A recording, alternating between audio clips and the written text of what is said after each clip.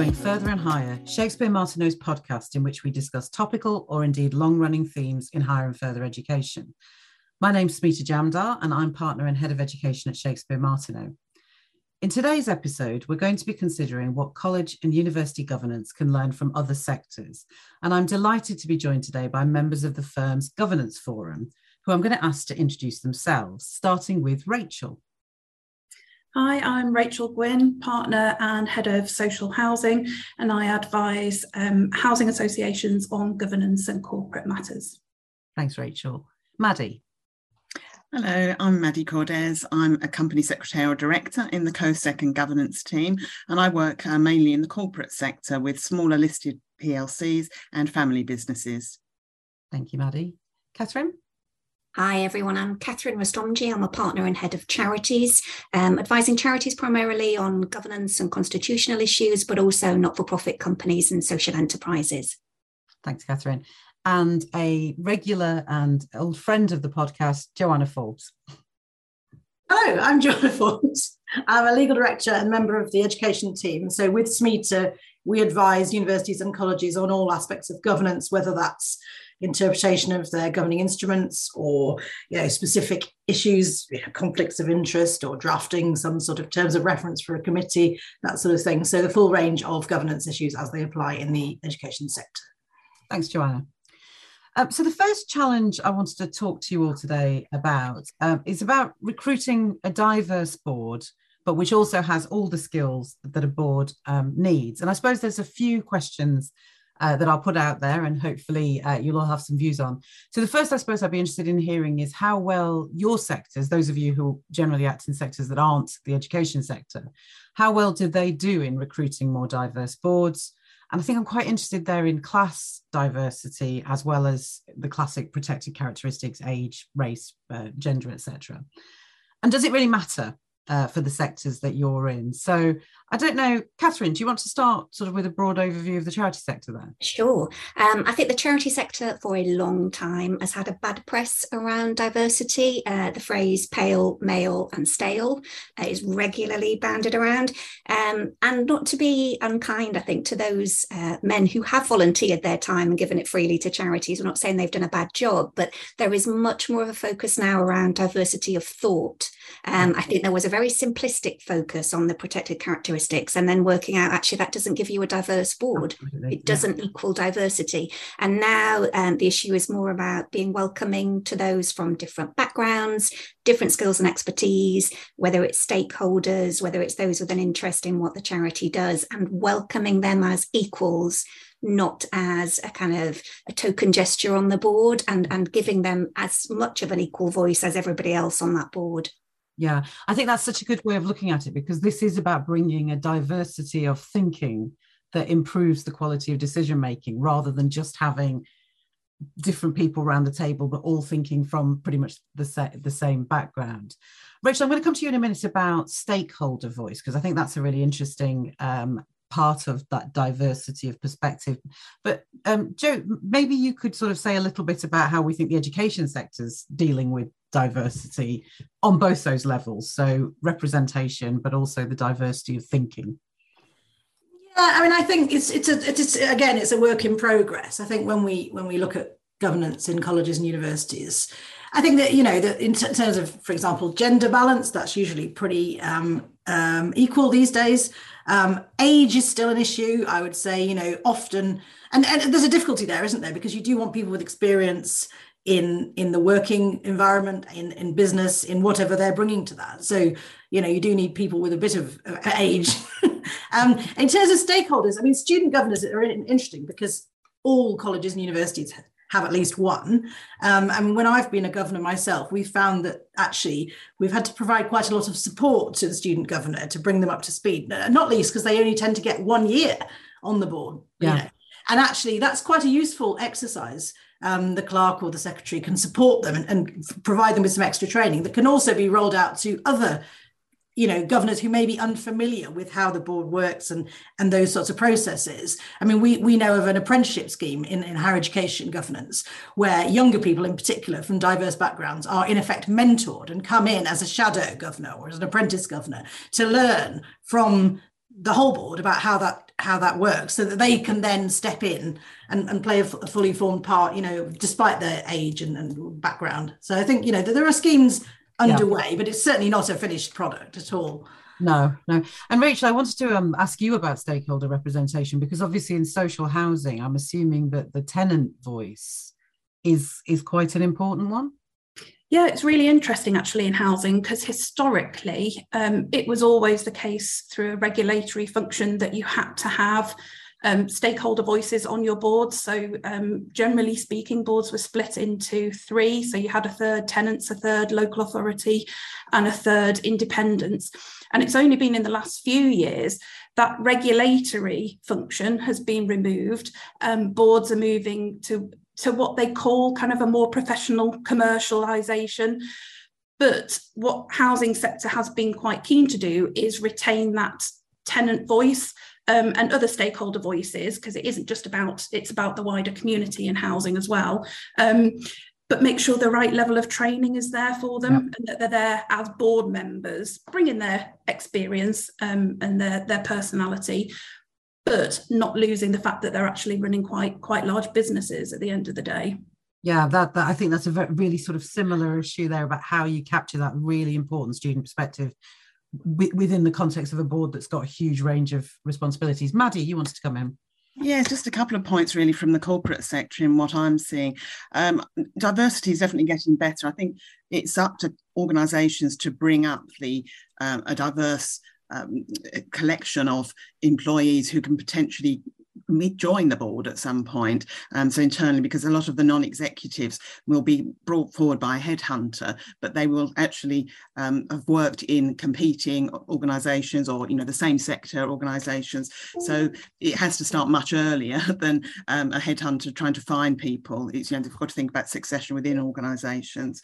But headhunters have signed up to various codes to make sure that at that level, when they're bringing non-executive directors onto the board, they're looking, when they're doing their due diligence and they're sort of sifting through applications right at the beginning of the process in looking for diverse voices.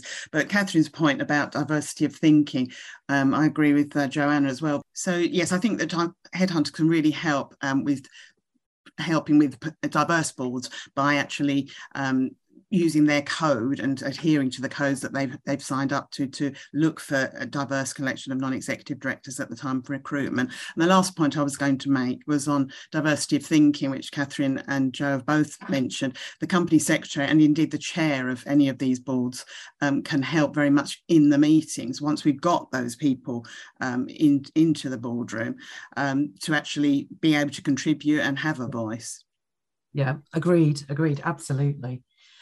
I wanted then to move on to, I suppose, a theme that's been emerging, particularly in higher education regulation, less so yet in further, but I think it's important in further too. And this is the degree of oversight that governing boards are expected to have over the academic affairs of the organisation. So they're not expected to run the academic side of the organisation, but they are expected to be satisfied that it is being run properly and that it's robust, and they're expected to receive assurance of it.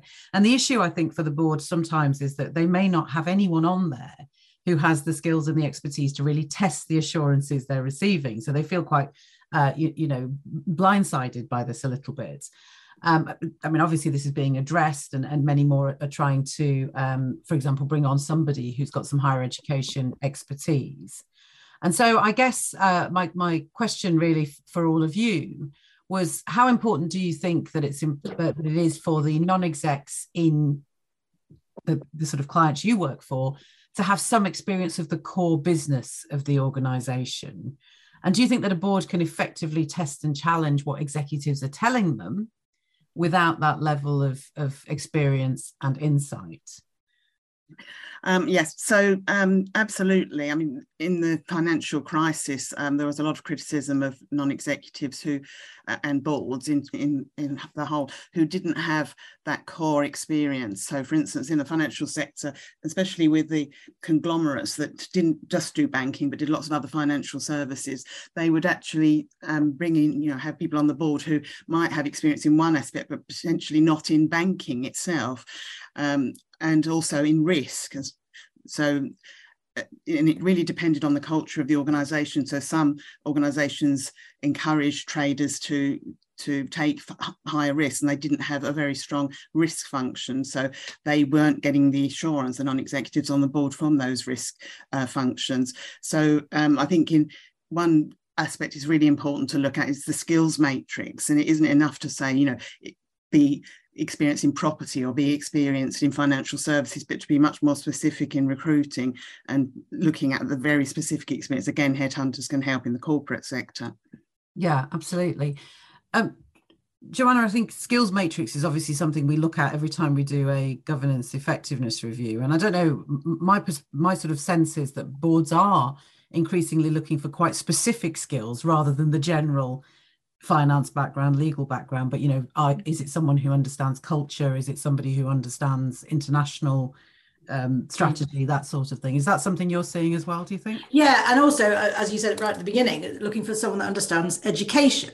So, you know, on boards now, it's quite common in universities, for example, for them to recruit a retired vice chancellor from somewhere else to come onto the board to provide that academic input. I mean, I have seen that cause a problem. College, I was a member of the board, and we recruited an assistant principal from one of the other local colleges to be on our board to provide that sort of academic input. And actually, it was unworkable. She had to resign in the end because there's too much of a conflict, particularly when the colleges were going through the area review process. There was just too much sort of uncertainty about, you know, which colleges would be left standing for her to be there. So it's a useful, certainly useful. I mean, if I was on a university board with the regulatory requirements imposed on me in relation to academic governance, I'd definitely be wanting some sort of academic voice on the board, but it's not without its difficulties. And then the final area that I wanted to look at today was really around this question that keeps coming up certainly in higher education, feels like it's never been completely off the agenda, but never completely on the agenda either, which is around paying university governors and college governors, and particularly chairs and possibly chairs of committees. Now, Joanna, I understand there's been some recent developments in further education around this. So I don't know if you want to... Yes, that's right. So the AOC has put out in June, I think, a document which is guidance on payment to governors, which, as Smita said, has been an issue in higher education, but less so in further education. But clearly it's been enough of an issue that the DfE has come to an arrangement with the Charity Commission that in certain cases of sort of urgent need, that there'll be a streamlined process for Charity Commission approval, because I'm sure, you know, that listeners are aware that you know, the charity cannot just pay all of its trustees, and you need either a specific provision in your constitution or specific authorization from the Charity Commission. And it seems that in further education, in certain circumstances, so for example, where there's a period of significant change in the college, I don't know, so there's undergoing a merger or some sort of restructuring, or where the organisation is failing and they need to get in a chair urgently, that there will be a streamlined process agreed between the DfE and the Charity Commission for approving that. So that's a positive step forward, I think, for colleges. Yeah, before I ask Catherine about the general charity sector, it does just occur to me that given the general volatility in both the higher and further education sectors, some would argue that there's never a period when you're not undergoing some form of quite serious strategic thinking. So it'll be interesting to see how that is implemented in practice. Catherine, what about the sort of wider charity sector? Where are we on payment of trustees generally? Definitely two camps, and it's a bit like Marmite. I think some people would say if you were able to pay trustees, you would get a better class in terms of quality and commitment and time and effort given to the charity, and others would disagree with that entirely and say actually it's a fundamental principle of charity law that trustees are volunteers and they are not in it to receive any payment. And going back to the position on diversity, there was a point made that paying trustees would help to give us a more diverse board of trustees, and actually the contrary is what many would believe would be the outcome, that actually you will get people from the same sort of background who will retire from working in the city and then take on a portfolio of commercial or rather charitable roles and be paid for that. So for me, I don't equate payment with better quality or commitment. Yeah, I think that's definitely one of the big unresolved questions really about it. I think for me, the other issue that sort of it throws up is how does it change the relationship between the trustee and the organisation that's paying them? Because of course, one of the roles of a trustee is that bringing some independence of thinking, bringing some test and some challenge, and whether people would feel more reluctant to do that if they are being paid and they feel under some sort of duty. Rachel, what's been going on in the sort of social housing sector around payment of trustees? So really similar to what's already been outlined, actually, and there are very definitely two different camps. But for those boards and organisations that have chosen to pay, and they are all charitable, so they have the same difficulties as we've been discussing, but they put in place very clear contractual arrangements that set out exactly why they're being paid, and it's for those services or activities that they do over and above general trustee or board member duties. So it's that additional service they're putting in, and they're very clear about the fact that this doesn't give them any greater say on a board, doesn't give them any greater power. They still have the same responsibilities for that challenge and exploring and pushing for further information as and when they need it. And for those boards that do pay, it seems to work reasonably well, but of course you've got a lot of housing boards that work equally as well without paying any of their board members. Yeah, I think that's that idea of above and beyond, and what is it that you're paying for? And going back to your point, Joanna, about the extra work that's needed at certain points in time. I think certainly in the education sector that would require much more consensus around what the base level of duties are. What's the commitment, time commitment? How do you measure all that before you could really start identifying very easily what the additional services are? So I think that's going to be something which no doubt we'll sort of have to explore in practice, and hopefully start building up some case studies of what works and what doesn't. So I found that a really interesting conversation. I was struck by how much similarity there is and how much the sectors can learn from each other, including across to the corporate sector, Maddie. There are some very common themes here. But also the fact that, even with those themes, there are those differences which we're always going to have to find bespoke ways round. So thanks very much for joining me and for sharing your thoughts. And thanks to all of you for listening. We hope you'll join us next time. And don't forget to hit the subscribe button. If you like what you've heard, please do leave a review. Until then, it's goodbye from all of us.